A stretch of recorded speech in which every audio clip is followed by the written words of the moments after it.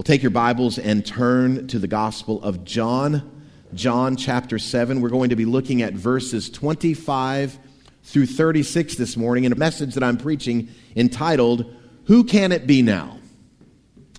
I am a child of the 70s and the 80s, and as such, a couple of weeks ago, the title of my sermon was lifted from that British punk band, The Clash. Some of y'all know them. Well, today, my title is lifted from an Australian new wave group. Who can it be now? Some of y'all are singing that in your heads, and it's okay. Who can it be now? That's going to be the question of the hour. That's the question of the passage we're going to be studying. There's confusion about Jesus, who has taken his place in the middle of the temple and teaching during this Feast of Tabernacles. And there are questions swirling around about his identity. Is he the Christ or isn't he? Is he the promised Messiah or not? Do these Jewish officials, do they endorse him or do they revile him? It's interesting, the storyline of the Gospel of John that we've been in now for 30 weeks, the storyline of the Gospel begins before the beginning. The Gospel of John begins with, in the beginning was the Word, and the Word was with God, and the Word was God. So John, in his account of Jesus' work and ministry, begins before time. And then he comes to Jesus' life and his baptism by his cousin John the Baptist. And one of the things we discover about the Gospel of John is that he really skips huge chunks of Jesus' life and ministry. For instance, in John's Gospel, there is no birth narrative. There's no shepherds in the fields. There's no Mary and Joseph in the manger. There are no angels. There are no wise men coming. And what's curious about that is that, if you'll remember, whenever Jesus was on the cross, he commended his mother Mary to John's care. So John, no doubt, spent extended amount of time with Mary, had heard all the stories about Jesus' birth and childhood, but he chose not to include it in his gospel account.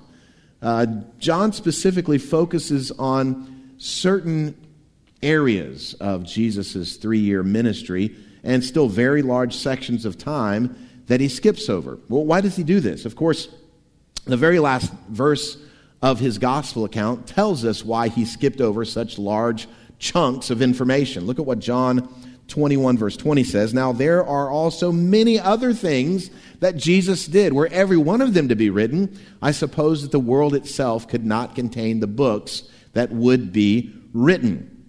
But these that are recorded for us under the inspiration of the Holy Spirit from the pen of the Apostle John, they're recorded for us so that we might believe that Jesus is the Christ, the Son of the living God, and by believing we would have life in his name.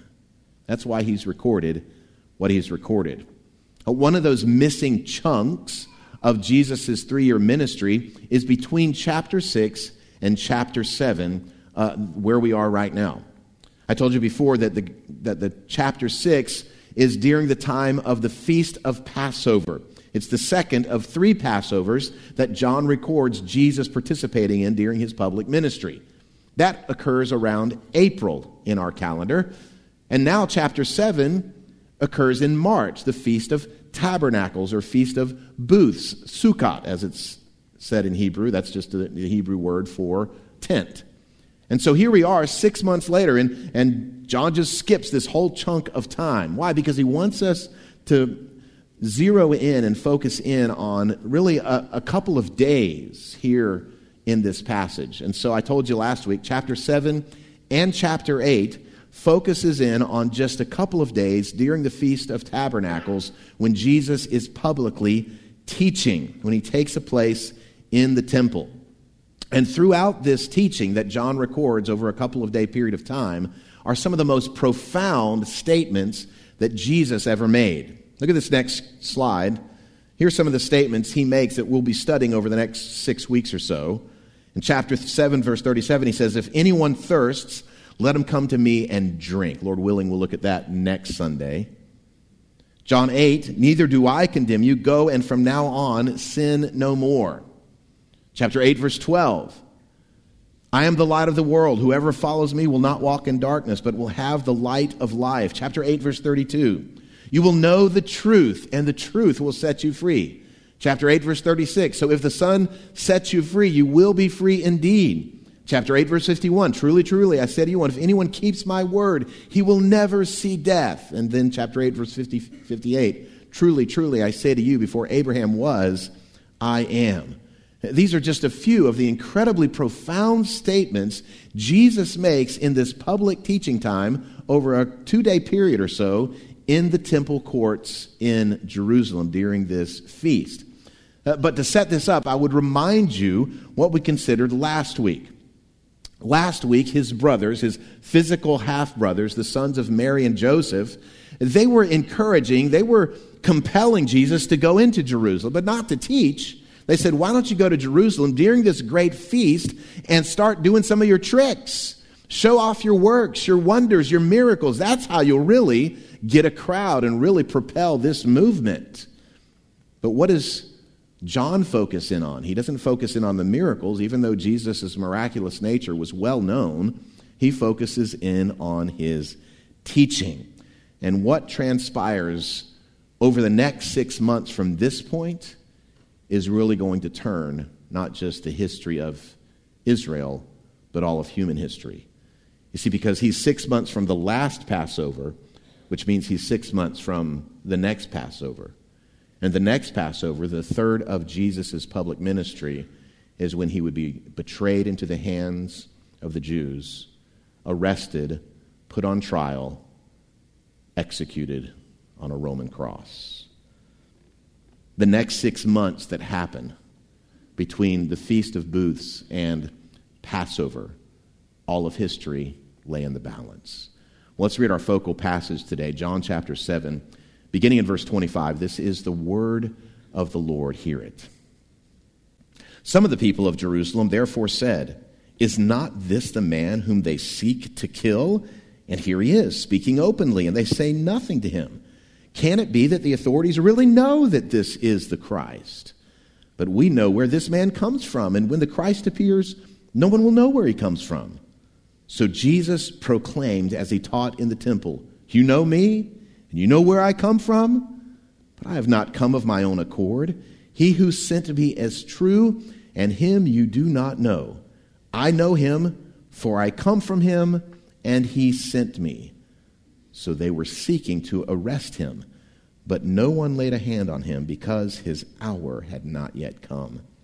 Yet many of the people believed in him. They said, when the Christ appears, will he do more signs than this man has done? The Pharisees heard the crowd muttering these things about him, and the chief priests and Pharisees sent officers to arrest him.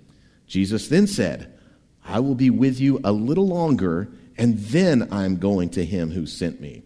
You will seek me, and you will not find me. Where I am, you cannot come.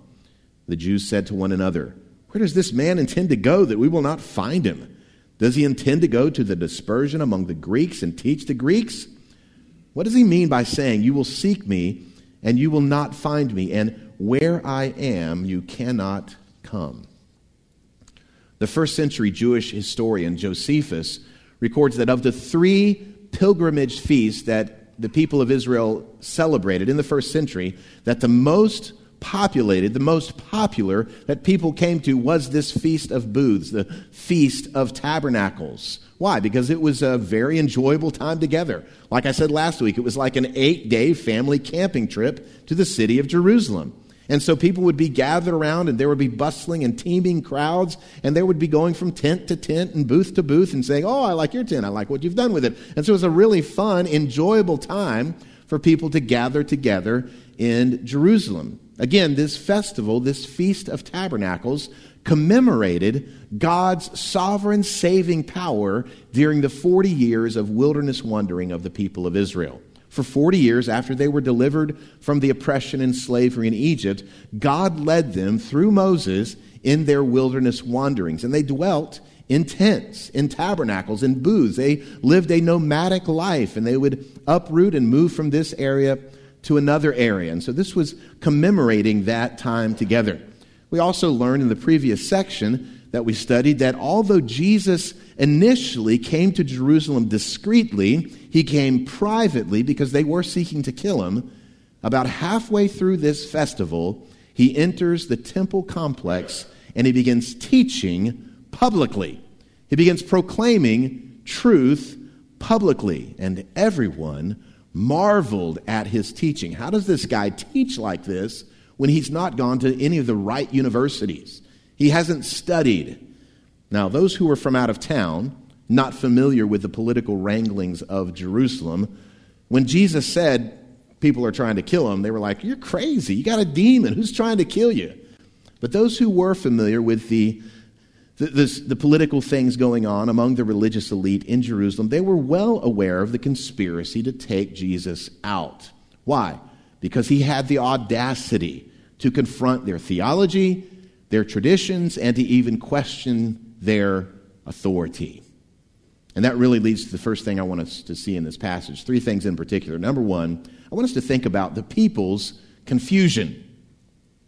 There's some confusion among the crowds and among the people that are hearing Jesus teach there. Most of them are fully aware of Jesus' claims to be Messiah. They're fully aware of his miraculous powers that he's demonstrated throughout Judea and Galilee and Samaria. They're fully aware even of his claims to be the Son of God, to be deity in human flesh.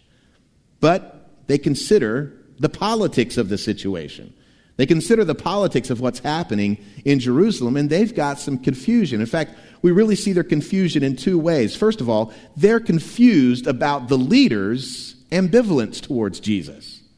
Why aren't they doing anything?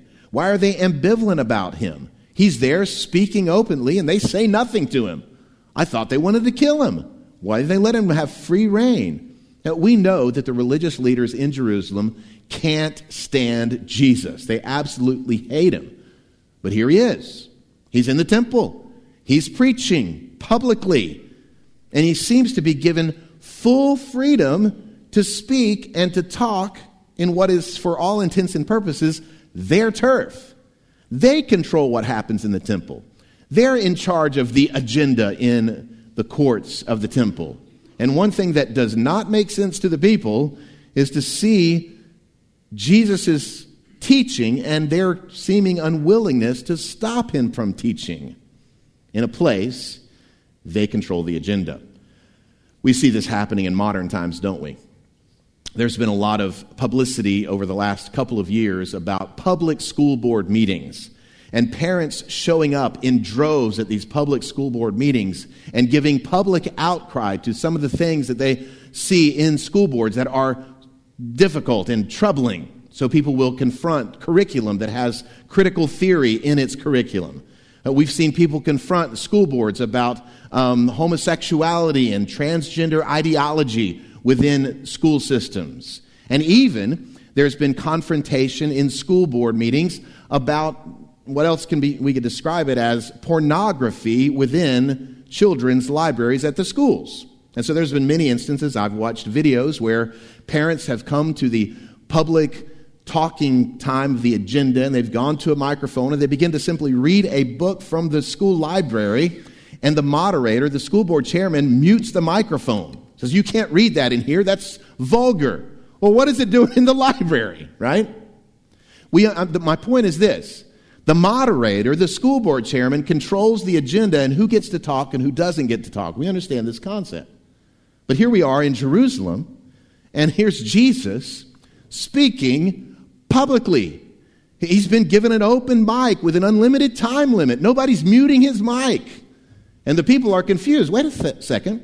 I thought these people that wanted Jesus dead are in charge of the agenda here in the temple. Why are they letting Jesus speak openly? It's perplexing to them. In fact, the only conclusion they can draw is this. Well, they must recognize he really is the Messiah. Otherwise, why would they be giving him an open mic? That was, of course, completely an inaccurate assumption. They did not think Jesus was the Messiah. The religious leaders had not changed their opinion about Jesus one iota. In fact, just the opposite. They were even more incensed and seething with anger about Jesus publicly confronting their position. They wanted him dead. But Jesus is openly preaching on their turf. How can this be? Well, in the flow of the narrative, the inspired gospel writer John actually gives a little commentary that lets us know why Jesus was able to preach unencumbered. Look at what he says in verse 30. So they were seeking to arrest him, but no one laid a hand on him. Here's why.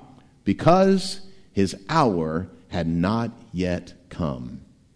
Friend, the reason they did not, the reason they could not silence Jesus from speaking publicly is because God had an ordained schedule. God had an ordained timetable. God planned for Jesus to die for sinners, yes. God planned for Jesus to be silent before his accusers, yes. But now would not be that time. He would be silent in 6 months. He would stand before his accusers and not open his mouth in defense. In fact, Isaiah the prophet predicted that Jesus would be silent. Notice what Isaiah writes in Isaiah 53. Like a sheep that before its shearers is silent, so he, Jesus, opened not his mouth. That's in 6 months. But today, during the Feast of Tabernacles, he's openly proclaiming the truth, and he could not be silenced. I love the way Bible scholar A.W. Pink describes this reality. He says, they could no more arrest Christ than they could stop the sun from shining. Until God's foreordained hour struck and the incarnate Son bowed to his Father's good pleasure, he was immortal. And friend, the same is true for you. The same is true for you. If you are a child of God and dwelt by his Spirit, I made this statement before from this pulpit, but it certainly bears repeating. Look at this next slide. The child of God is invincible in this world until God's done using you. Invincible. They can't do anything to you if God is using you as an honorable vessel in his hands. So the people have some confusion about the religious leaders' ambivalence, thinking, well, maybe they are approving and endorsing Jesus as the Messiah. No, they're not confused. They don't like him, but he is invincible. Look at the second area of confusion. Not only are they confused about the leaders' ambivalence towards Jesus, but they're confused about the Lord's appearing. There were some commonly held beliefs about the coming Messiah and the characteristics they thought would be associated with the Messiah, with the Christ, when he comes. And Jesus seems to not meet one of their assumptions, but then he does meet another assumption, and so there's some confusion about the appearing. Is it him or is it not? Who can it be now, right? The first assumption they had about the appearing we can see in verse 27. But we know where this man comes from. And when the Christ appears, no one will know where he comes from. So this assumption about the appearing of Christ being suddenly and out of nowhere, all of a sudden, boom, the Messiah is just going to show up on the scene. This seems to be a misinterpretation of Malachi 3:1, which says, the Lord you seek will come suddenly. So this tradition had developed among the people that, well, when Messiah comes, he's just going to burst suddenly onto the scene. Nobody's going to know where he comes from. And the crowd concluded, since we know where Jesus comes from, we know who his parents are, we know he comes from that backwoods podunk town Nazareth up in Galilee, he obviously can't be the Messiah. He obviously can't be the Christ. And Jesus confronts their flawed understanding and their flawed conclusion. Look at verse 28. And following, John writes, so Jesus proclaimed. Let me stop right there. That word proclaimed is only used 4 times to describe Jesus' speaking tone. This word means to speak at the top of your lungs, to yell. Just like some preachers, when they want to get their point across, they raise the decibels a little bit, right? That's what Jesus is doing here. He goes from a regular speaking tone to a confrontational, loud voice. What does he say? So Jesus proclaimed, as he taught in the temple, you know me? You know where I'm from? D.A. Carson, in his commentary that I read this week, said it might be better to put a question mark after those 2 statements. Jesus is asking this incredulous question. You think you know me? You think you know where I'm from? I've not come of my own accord. He who sent me is true, and him you do not know. I know him, for I come from him, and he sent me. And you guys have no idea where I'm from. You think you know my origins? You think you know my family? You don't know diddly squat. Okay, Jesus may not have said diddly squat. But that's the point. You don't know me. You think you know. You have no idea. Bottom line, they were led away from believing in Jesus because of their false expectations about what they thought Jesus should be. That doesn't happen today, does it? People led away from believing in Jesus because of their false expectations about what Jesus should be. We see it all the time. Some think the gospel of Jesus should have a political agenda, both on the left and on the right.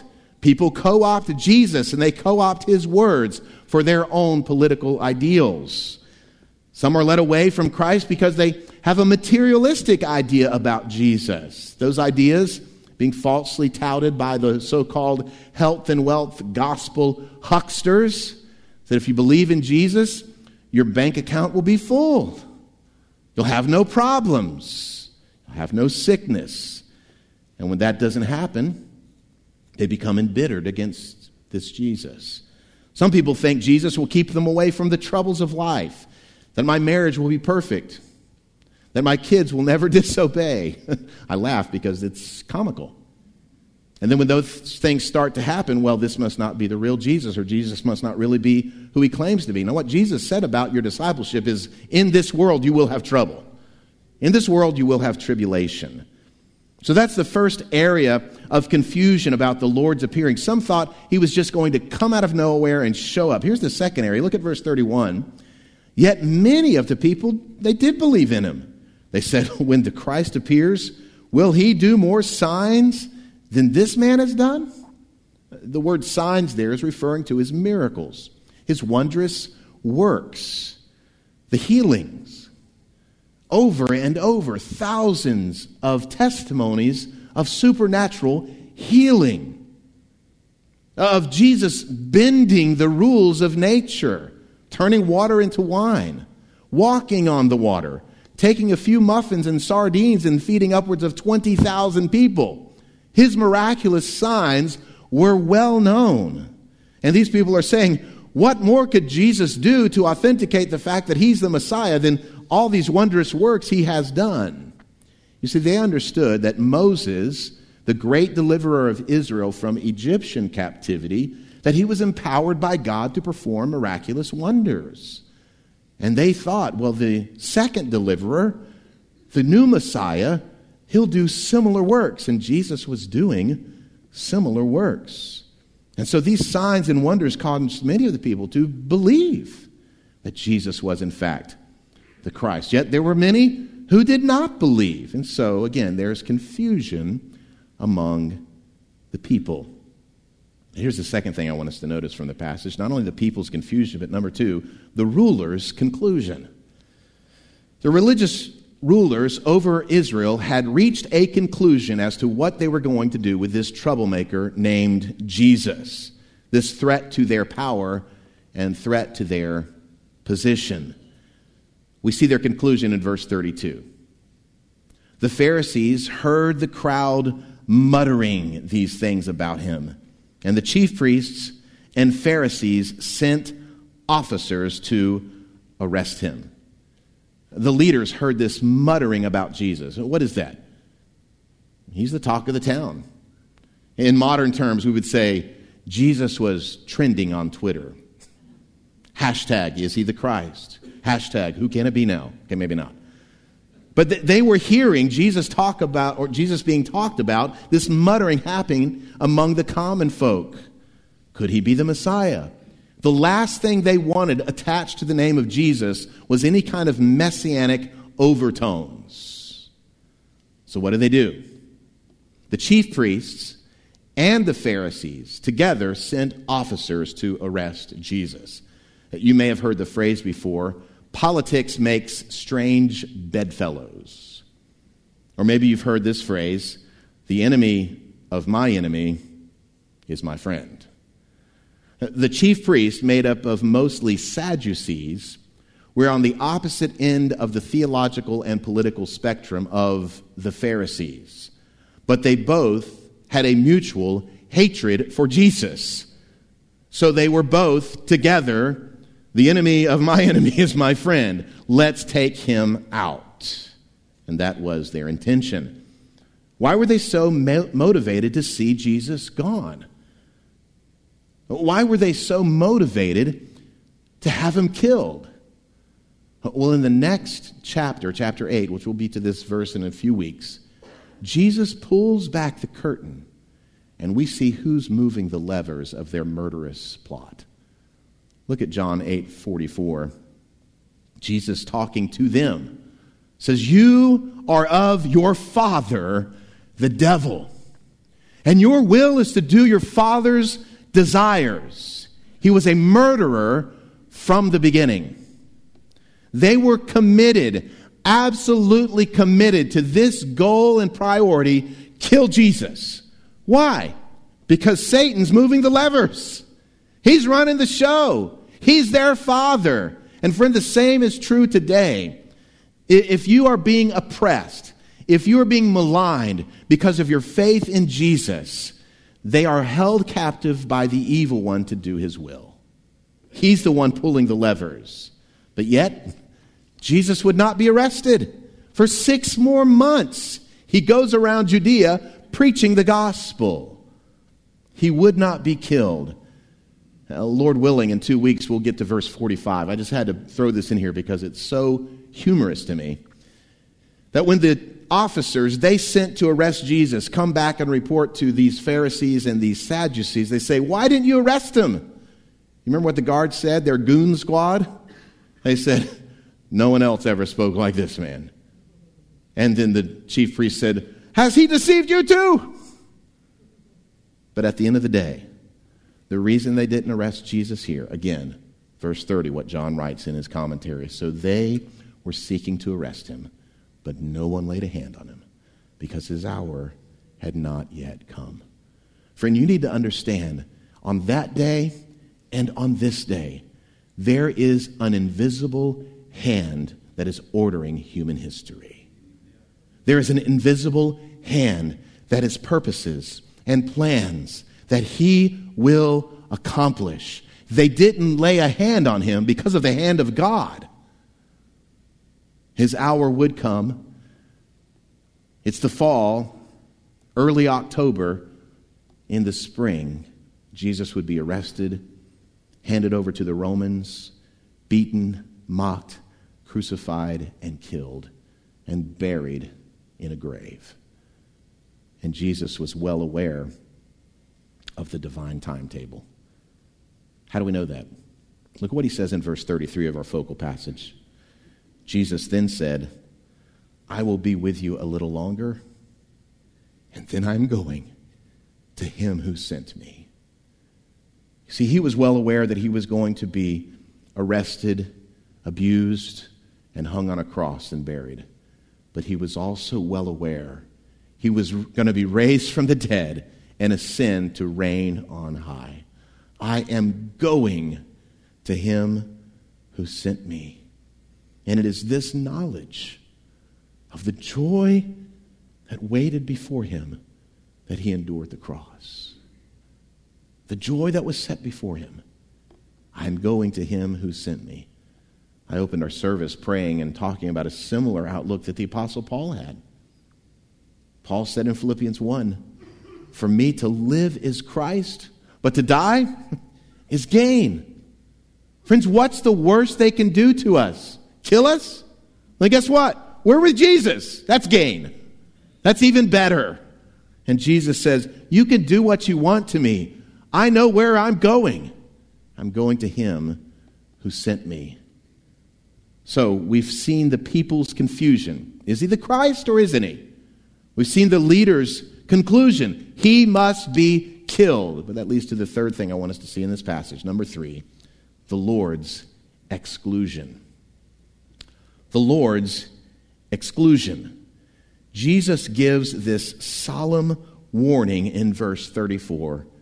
He says, "You will seek me, and you will not find me. Where I am, you cannot come." You see, Jesus, again, is going back to the Father's side. He's going back to reign and rule from heaven on high forever and ever. But those who reject Jesus in this life, those who forsake the kind and gracious offer of forgiveness in Him, will one day be unable to find Him. There is a small window of opportunity to believe. And instead of heeding the Lord's warning, what do? They scoff at His suggestion. Look at verse 35. The Jews said to one another, "Where does this man intend to go that we will not find him? Does he intend to go to the dispersion among the Greeks and teach the Greeks?" Now for Jews, going into a Gentile, a Greek region or territory was unthinkable. But what was even more preposterous is that any Jew in his right mind would actually teach the Holy Scriptures to the Greek-speaking people. Nobody would ever do this. They really didn't believe he was going to do that. This was something of intended to be a joke, a verbal insult, a burn, right? Kind of like a your mama joke. You ever heard those before? Your mama's so dumb, Jesus. I bet she raised a boy that's going to go teach the truth to the Greeks. Who'd ever do that? Ha ha ha, gotcha. What's funny is there's a little irony in this. You see, the greatest dispersion among the Greek-speaking people was in the city of Ephesus in the first century. Dispersion is Jews who had been dispersed from Jerusalem. And it just so happens that scholars tell us that the Apostle John wrote this gospel account from the city of Ephesus to Greek-speaking people. So they're making jokes, your mama jokes, if you will, about Jesus going and teaching to the Greeks when John is literally in the greatest dispersion among the Greeks teaching them Jesus. Isn't it ironic, don't you think? Some of y'all got that one. Good. But watch this. Of all the things that Jesus had said up until this point in his teaching in the temple, what was the one statement that really perplexed him? What was the one statement that really confused him? It's what Jesus said in verse 34. How do we know that? Because they repeated it to each other verbatim in verse 36. Look at it again. What does he mean by saying, "You will seek me and you will not find me," and, quote, "where I am, you cannot come"? This statement stuck in their minds. They couldn't shake it. What is he talking about?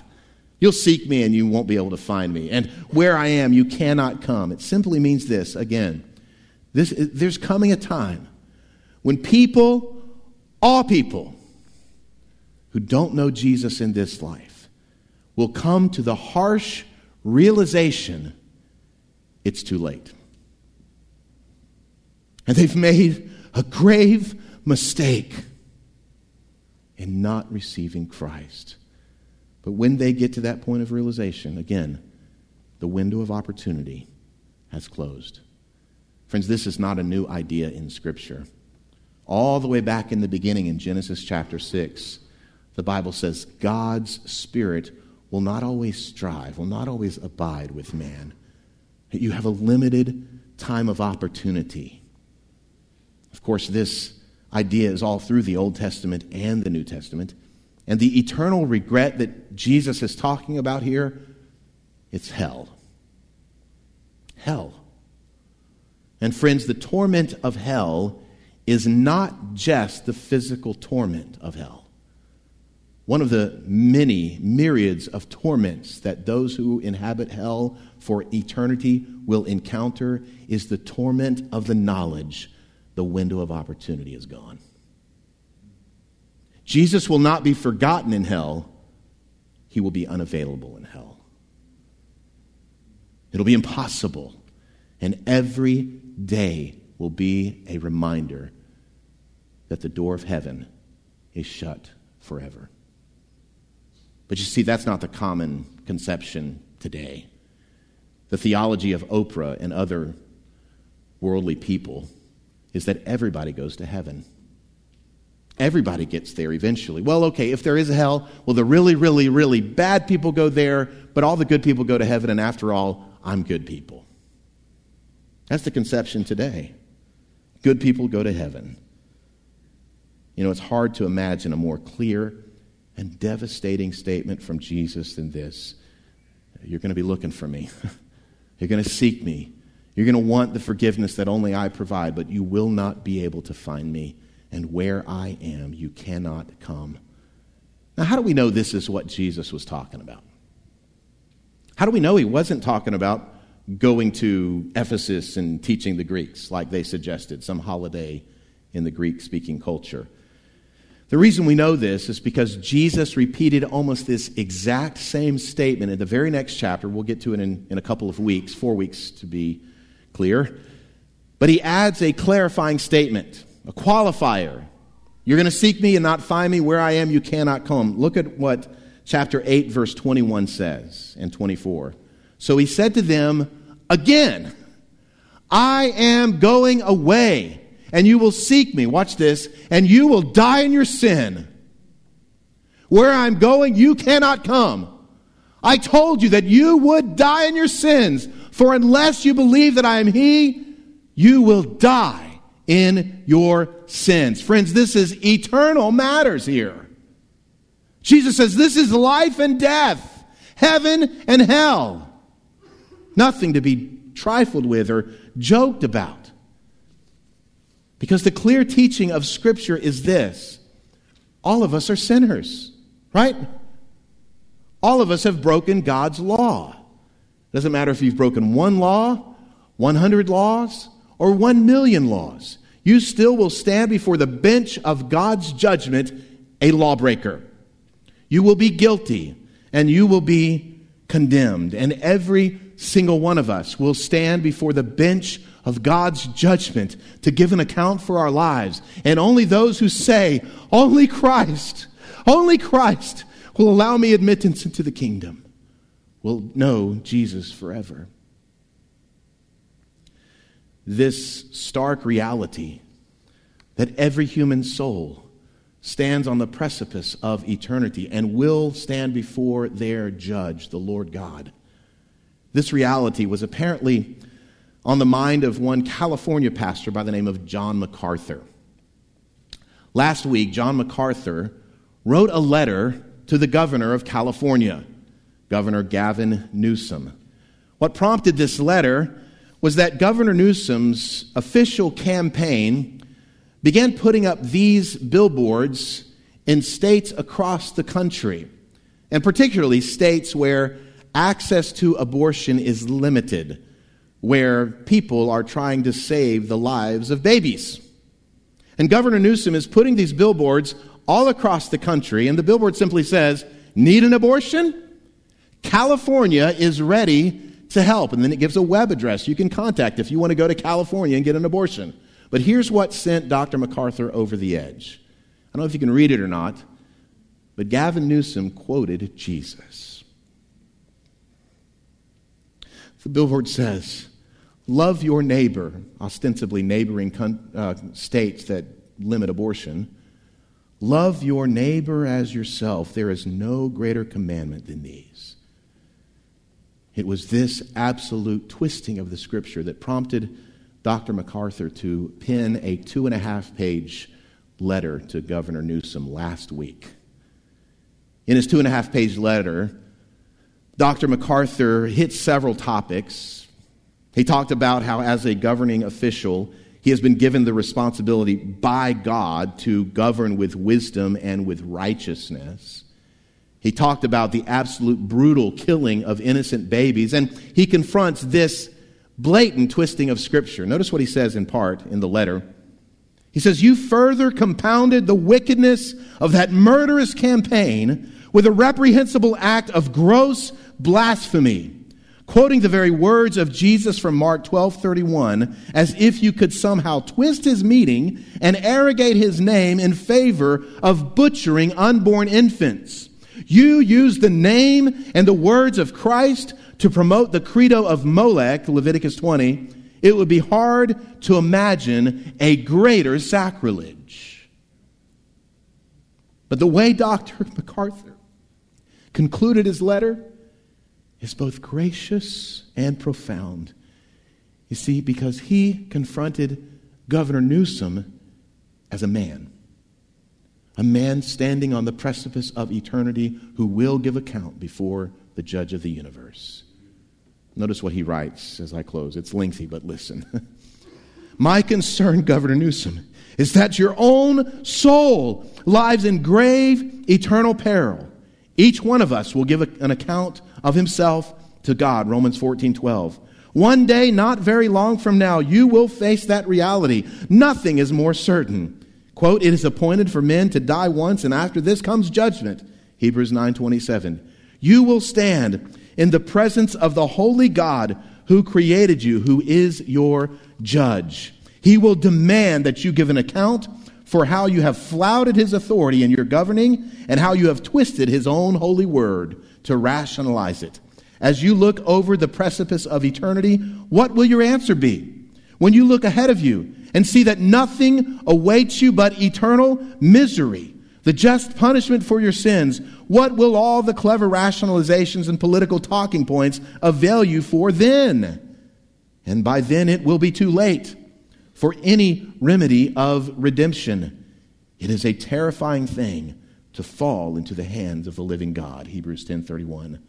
My plea to you, sir, is that you would not let it come to that you would not go to that day of judgment apart from receiving forgiveness and righteousness through faith in Christ alone. So there is salvation for those who repent. Christ purchased full redemption for all who turn from wickedness, forsake their evil thoughts and actions, and trust fully in him as Lord and Savior. Our church and countless Christians nationwide are praying for your full repentance. Please respond to the gospel. Forsake the path of wickedness you have pursued all your life. Turn to Christ and ask for forgiveness. Wow. I've got about 25 copies of the full letter in the front pew if you want one. Again, on that day, the great and the small, the powerful and the weak, the seemingly important that everybody knows, who have 3 million followers on Instagram, and the seemingly insignificant. We say sometimes the ground is level at the foot of the cross. You know what else is true? The ground is level at the bench of God's judgment. It doesn't matter who you are, what positions you hold in this life. If you have forsaken Christ in this life, the window is closed, and there is no hope. Have you rejected Christ? Have you trusted in him alone and not your own works and deeds and level of some goodness that you think you've achieved? Jesus, the perfect Lamb of God, died in your place to pay the penalty for your sin, so that all who trust in him, those who believe in his name, would have life everlasting. Do not let this day go by without trusting in Jesus alone. In fact, that leads to my last thought, which is a quote from Isaiah chapter 55, verse 6, and I've included verse 7 as well on the screen. Seek the Lord while he may be found. Call upon him while he is near. Let the wicked forsake his way, and the unrighteous man his thoughts. Let him return to the Lord, that he may have compassion on him, and to our God, for he will abundantly pardon. Come to Jesus and receive the forgiveness that only he provides. Seek the Lord while he may be found.